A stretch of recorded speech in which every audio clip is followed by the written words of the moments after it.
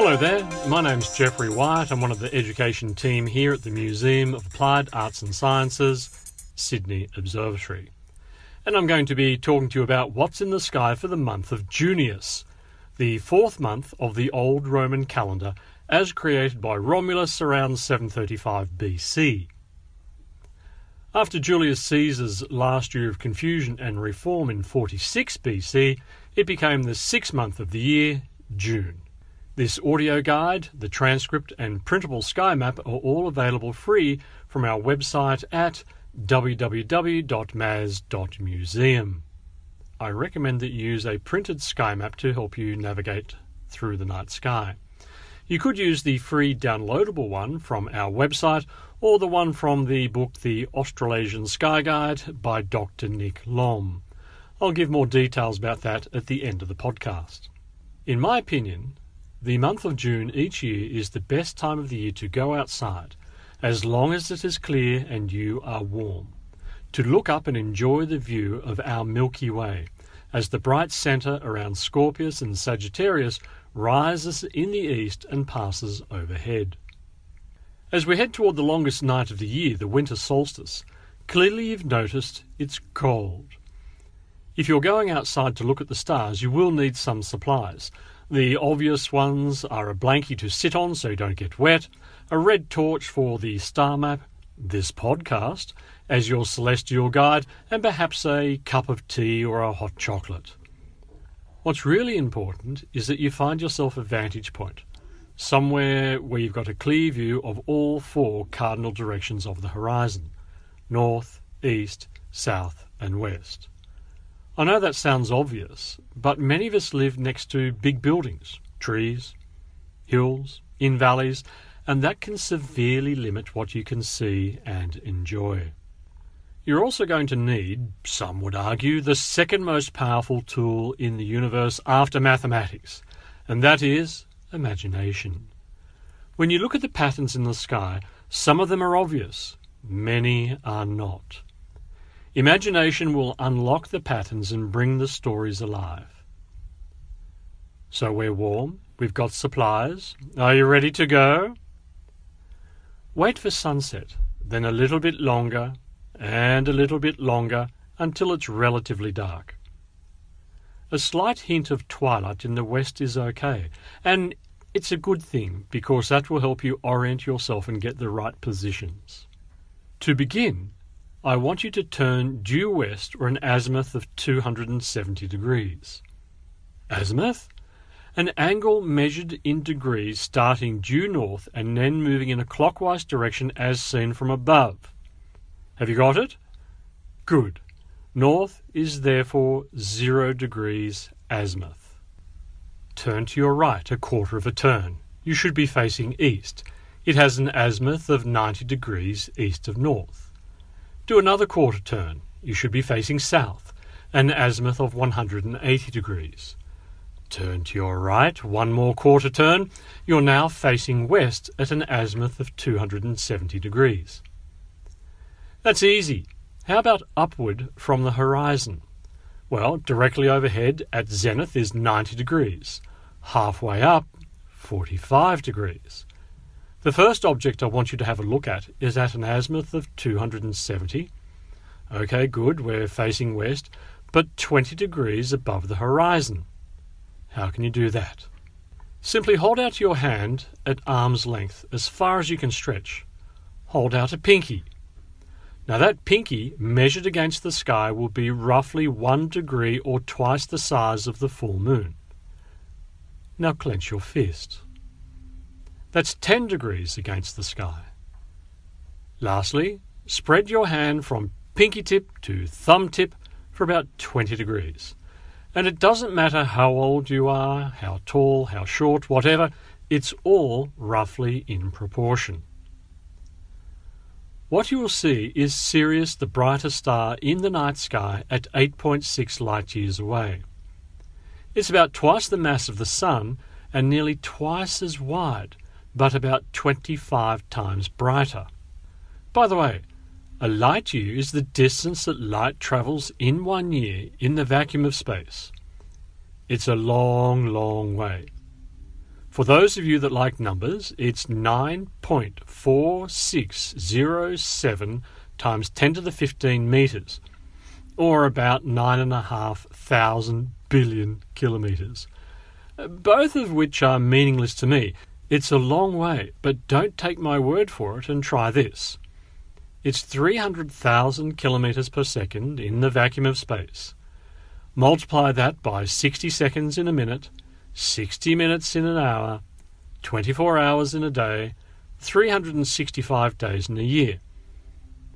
This will give you the distance that light travels in 1 year in the vacuum of space. If Sirius is 8.6 light years away, that means we see it as it was 8.6 years ago. You're looking back in time, and Sirius is a relatively close star, but for other objects, goodness me, you're looking back so far, you're seeing them at the time of the dinosaurs and beyond.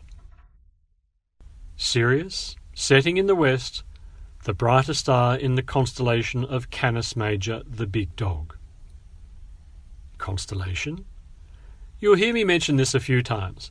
A constellation is simply an area in the sky, something like a sky suburb, a signpost, a group of stars that helps us find our way. They've been used for a long, long time. We now have 88 of them officially, but some of their origins possibly go back maybe 6,000 years or longer. By the way, the Egyptians used to look at Sirius and work out the length of the year. From many years of observation, they were able to work out, on average, the length of the year to be 365.25 days, which is just an error of 11 minutes of what we accept now for the tropical year. Very impressive, considering how long ago they did that. From Sirius, turn to your right ever so slightly so that you're heading toward the northwest. You should be able to see another reasonably bright star close to the horizon. That star is called Procyon or Procyon. It's the brightest star in another group of stars called Canis Minor, the smaller of the two hunting dogs. Canis Major and Canis Minor, they are the dogs that used to go with Orion, the mighty hunter. He's already well and truly set in the west, and we won't see him again for several more months in the evening sky. Continue now toward the northwest a little bit more. You're going to pass through the faintest of all the zodiac constellations. That is, the path of the animals that most of us are familiar with, our birthday star signs, if you like. This particular constellation is really, really hard to see at the best of times. Trying to see Cancer right now? Forget it. I don't think you've got much of a chance, which is a shame. A little bit more to your right, at an azimuth of roughly 320 degrees and an altitude of about 30 degrees, which is one handspan and one clenched fist up, you'll see a group of stars that, with a little imagination, or perhaps a lot, you may be able to see an upside-down question mark. Can you see it? You might need the map. Look for the question mark, which is part of a figure that looks like a cat. What you're looking for is perhaps one of the oldest of all the constellations, Leo the Lion. The brightest star that you should be able to see in this particular point, as I mentioned about 30 to 35 degrees above the horizon, is the Little King, Regulus. It's a star that's about 79 light years away. So again, you're seeing it now, as it was 79 years ago. You're looking back in time. The Greek astronomer Claudius Ptolemy looked at this group of stars from Alexandria, Egypt, around 150 CE, and included it in his book, The Almagest, where he listed 48 constellations. Ever since then, we've used those and tagged on a few extras to come up with the 88 that we have now. As we leave Leo the Lion and head up to the next of the zodiacs, Virgo, and its neighbour Corvus, both are rich with small, faint but visible galaxies, though finding them is a little beyond our scope here, and you would need a good telescope of at least 100 millimetres in diameter to see them. From Corvus, which to me looks a little like a shopping trolley if you play Join the Dots, go back down a little toward the constellation of Virgo with its one bright star, the 15th brightest star in the night sky, called Spica. This star is about 260 light years away. It's certainly bluish-white. It's quite dazzling. It's about 10 times the mass of the Sun and 7 times its diameter. It's a very hot, bright star. You're in the constellation of Virgo. This is the home of, at the moment I should say, because I want to emphasise that things change, the home of the autumnal equinox, but that's a northern hemisphere event. For us in the south, it's the home of the spring equinox. Until the year 2020, the spring equinox will occur on the 23rd of September. Do you need a quick refresher? That's when the Sun crosses the celestial equator from the northern hemisphere back into the southern hemisphere, heralding the start of spring in the south. Don't forget the tilt of the Earth is the reason for the season. If the Earth wasn't leaning to one side by 23.5 degrees, we wouldn't have any seasons. Boring! Virgo, goddess of justice. To the ancient Greeks, she was the goddess of the harvest, as well as justice. She would use her scales to weigh good and evil deeds. Legend says that she became so disenchanted with our behaviour that she threw away the scales and returned to her home in the sky. To the ancient Egyptians, she was the goddess Isis, who formed the Milky Way by dropping heads of wheat across the sky. There are so many stories about the night sky, and I love them all. Leaving Virgo high in the north, we now start to head toward the eastern sky and the next of the zodiacs, and with this one I must talk about it with a heavy heart. This group of stars was briefly associated with Julius Caesar.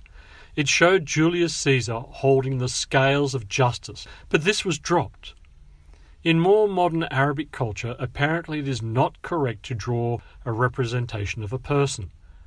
So, on many star maps, the figure of Julius Caesar holding the scales was dropped and returned to the older group of stars, simply the scales of justice. To the ancient Egyptians, these were the scales that would measure your heart after you had died, and that's where we get the expression, a heavy heart. If your heart was heavy with bad deeds, then you weren't in for a good time in the afterlife. But if not, you're ready to pass through to the afterlife with safety. This group of stars is quite clearly Libra the Scales. That is the only one of the zodiacs which is not a living animal. It's not particularly noteworthy apart from the fact that at one stage it was also associated with the next of the zodiacs along, Scorpius. Libra, while not bright, does have some stars with some rather cool names. Roughly 40 to 50 degrees above the horizon at the moment, we have Zubin el-Ganubi. The Arabic name, which I might not have pronounced correctly, means southern claw of the scorpion. Zubin Eshemali, roughly 35 to 45 degrees above the horizon, means the northern claw of the scorpion. There's not much else to see here, so let's continue down toward the east and galactic central near Scorpius, which is coming up high enough now to have a look at, depending on what time you've started this tour. As the night goes on, you will see more and more of this group of stars that looks like a scorpion if you use a little bit of imagination, or perhaps an old-fashioned ice pick. All sorts of different representations have been made. There should be one star that is slightly reddish. It's the 15th to 16th brightest star at night as it changes brightness, so we call it a variable star. It's not traffic light red. It's not ruby red. It's more of a golden orange reddish hue.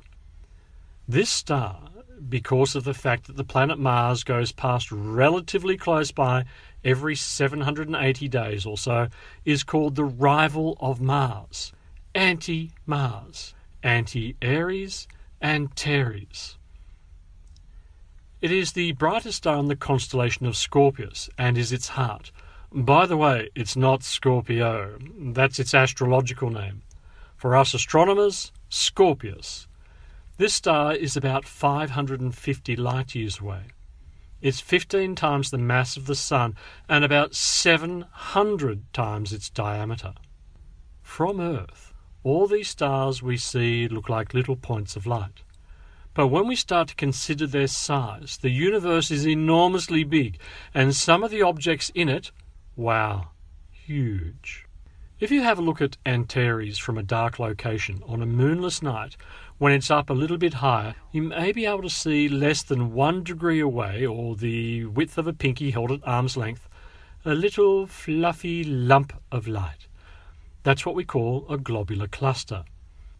It's the 4th object in the Messier catalogue, so it's simply called M4. It's a group of very old stars tightly packed together. It's well worth a look, even through a small pair of binoculars. It's reasonably close at about 7,200 light-years away, and it's thought to be about 12 billion years old. Continue along toward the tail of Scorpius.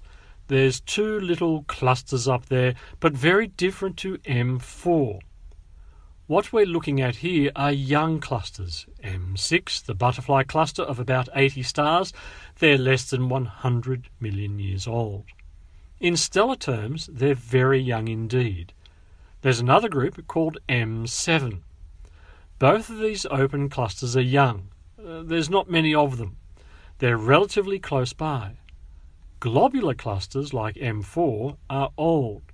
Lots of them jammed together, and they're typically further than the open clusters.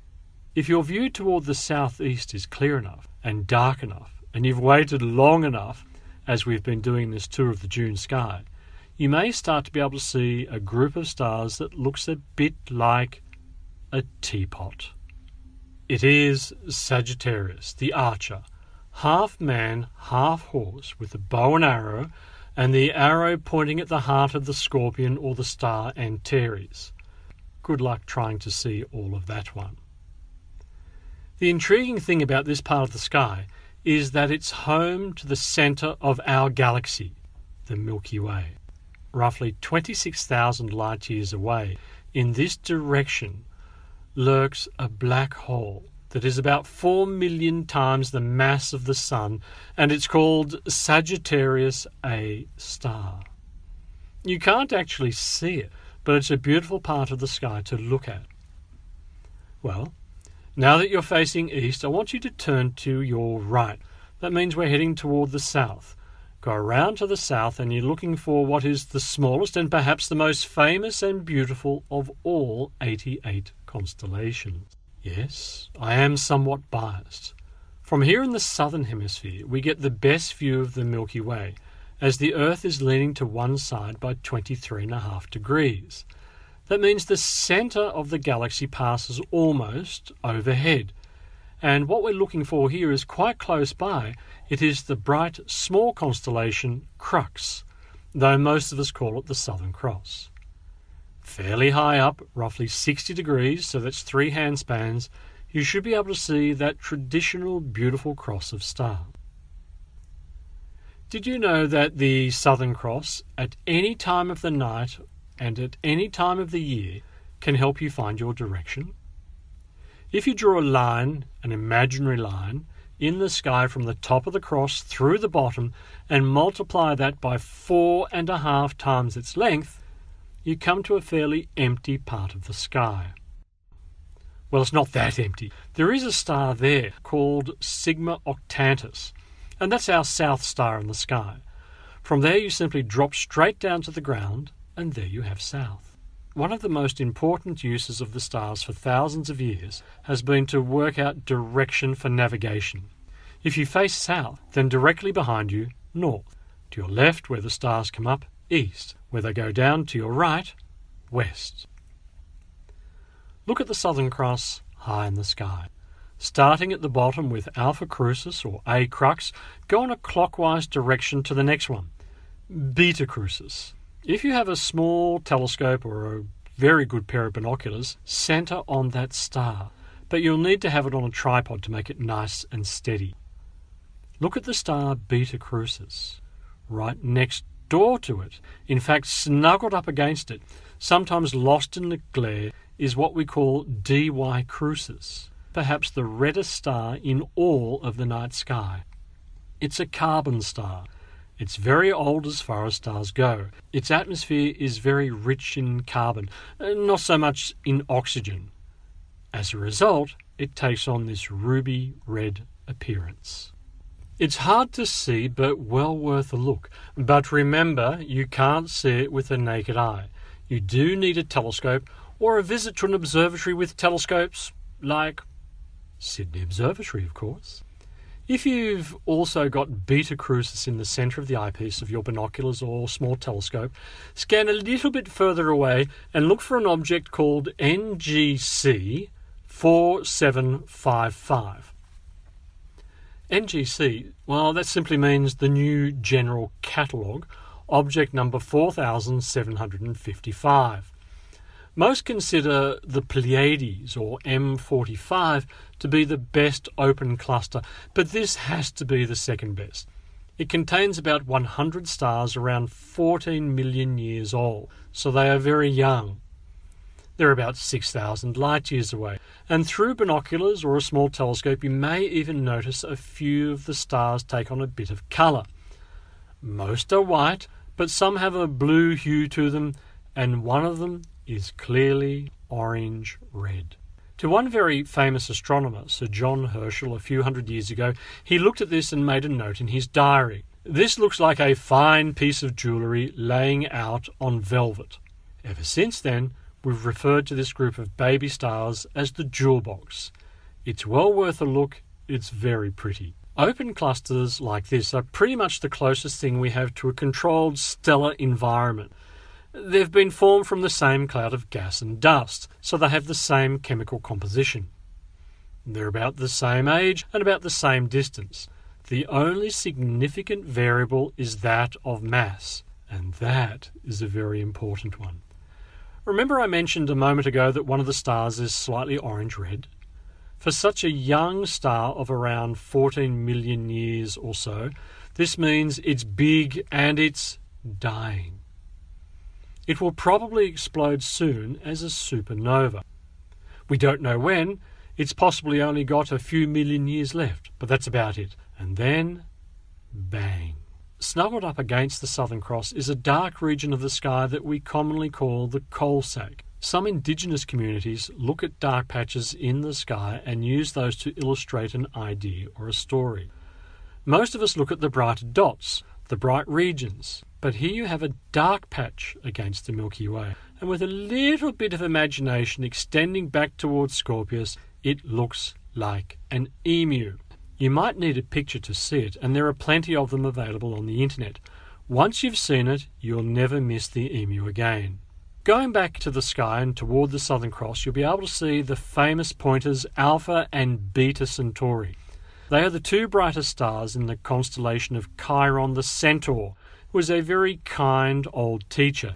In fact, he was the teacher, according to some legends, of Hercules, Jason, and Achilles.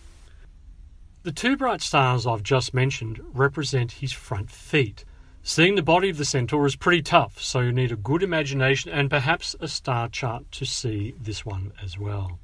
Alpha Centauri is the closest star after the Sun at just 4.3 light years away.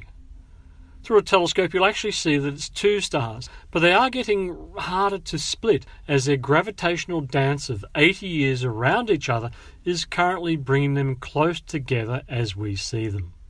Quite close by, but still in the constellation of Centaurus, we have perhaps one of the finest objects in the night sky that I think you can see.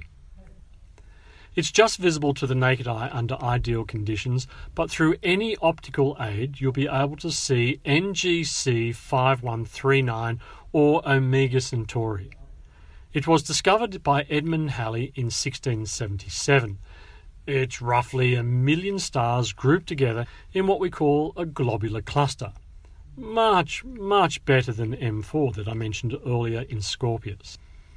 It's about 16,000 light years away. The stars are so close together in the cluster that the average separation is about 0.1 of a light year.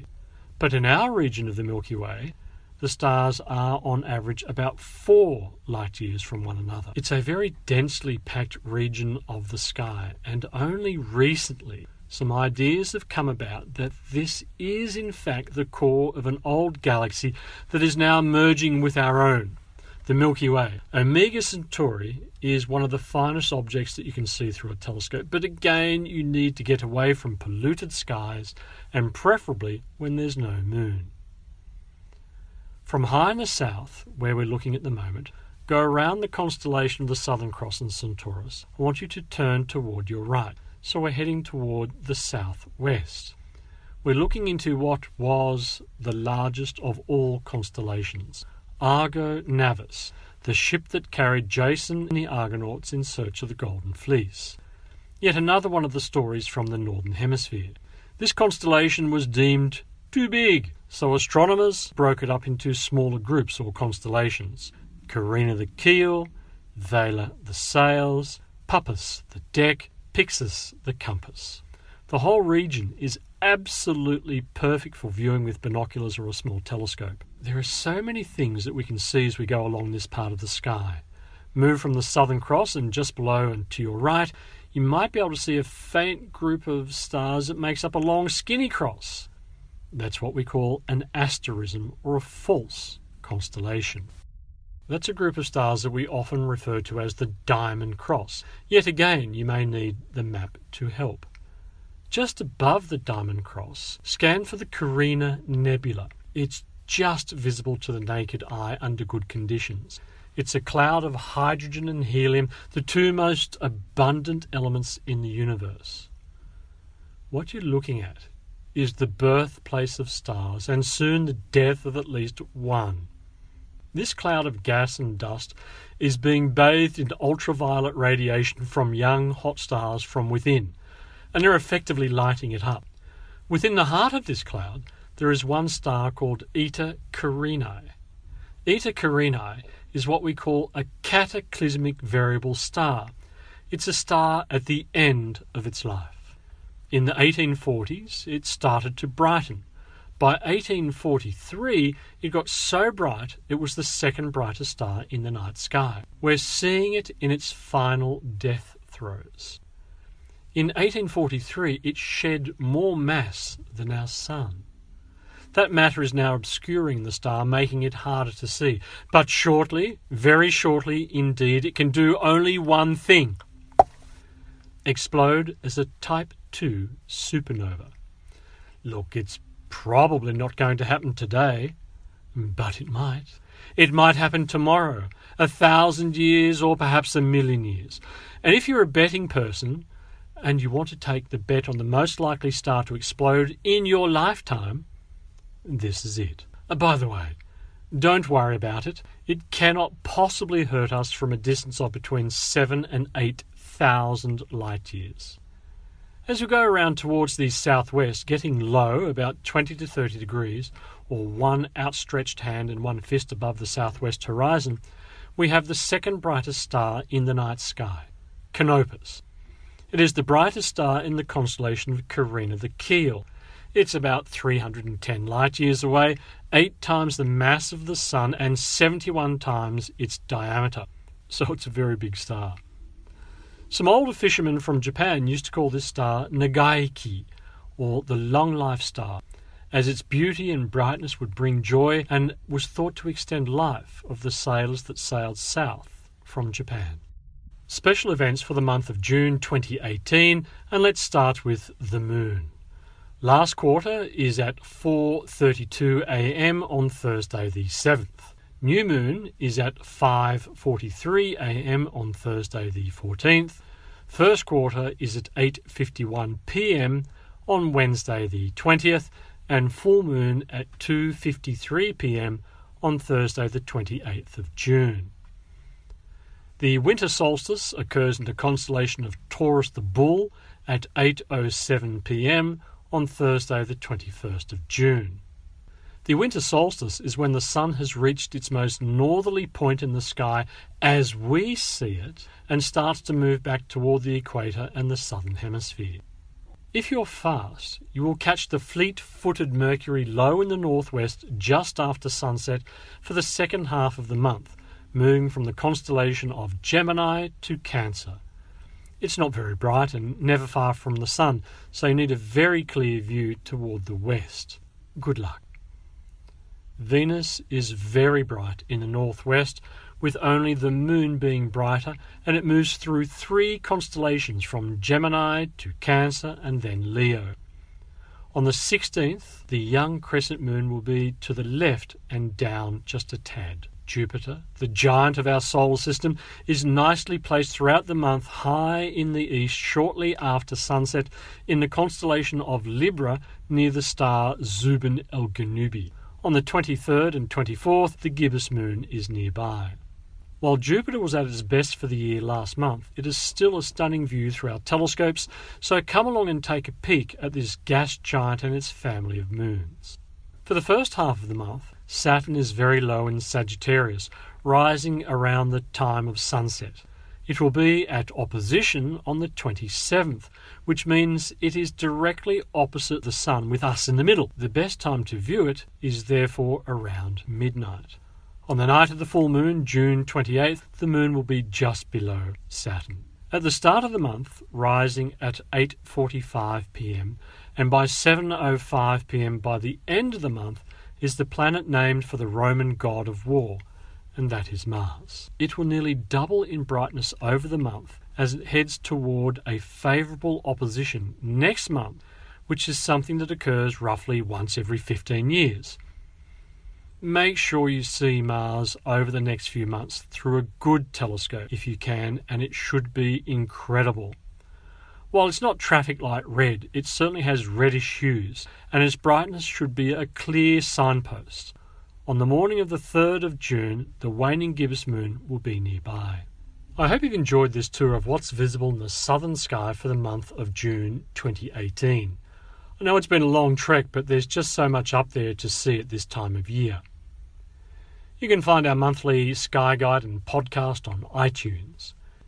If you want more detailed sky maps, information about sunrise and sunset, moon and tidal information, why not purchase a copy of our book, The Australasian Sky Guide, by Dr. Nick Lom. It's available from Sydney Observatory or the Powerhouse Museum shop and via our website. It's only $16.95 if you come in to get it from us. There is an additional charge for postage and handling if you do it online. Our website is www.maz.museum. Then follow the link to Sydney Observatory. Our webpage has a galaxy of information about astronomy and visiting Sydney Observatory to see through our telescopes, visit our theatre and see the spectacular planetarium. We have programs available for all ages, and you can also engage with us on Facebook and follow our tweets on Twitter @SydneyObs. My name is Jeffrey Wyatt. I hope you've enjoyed this guide, and we'll see you again soon.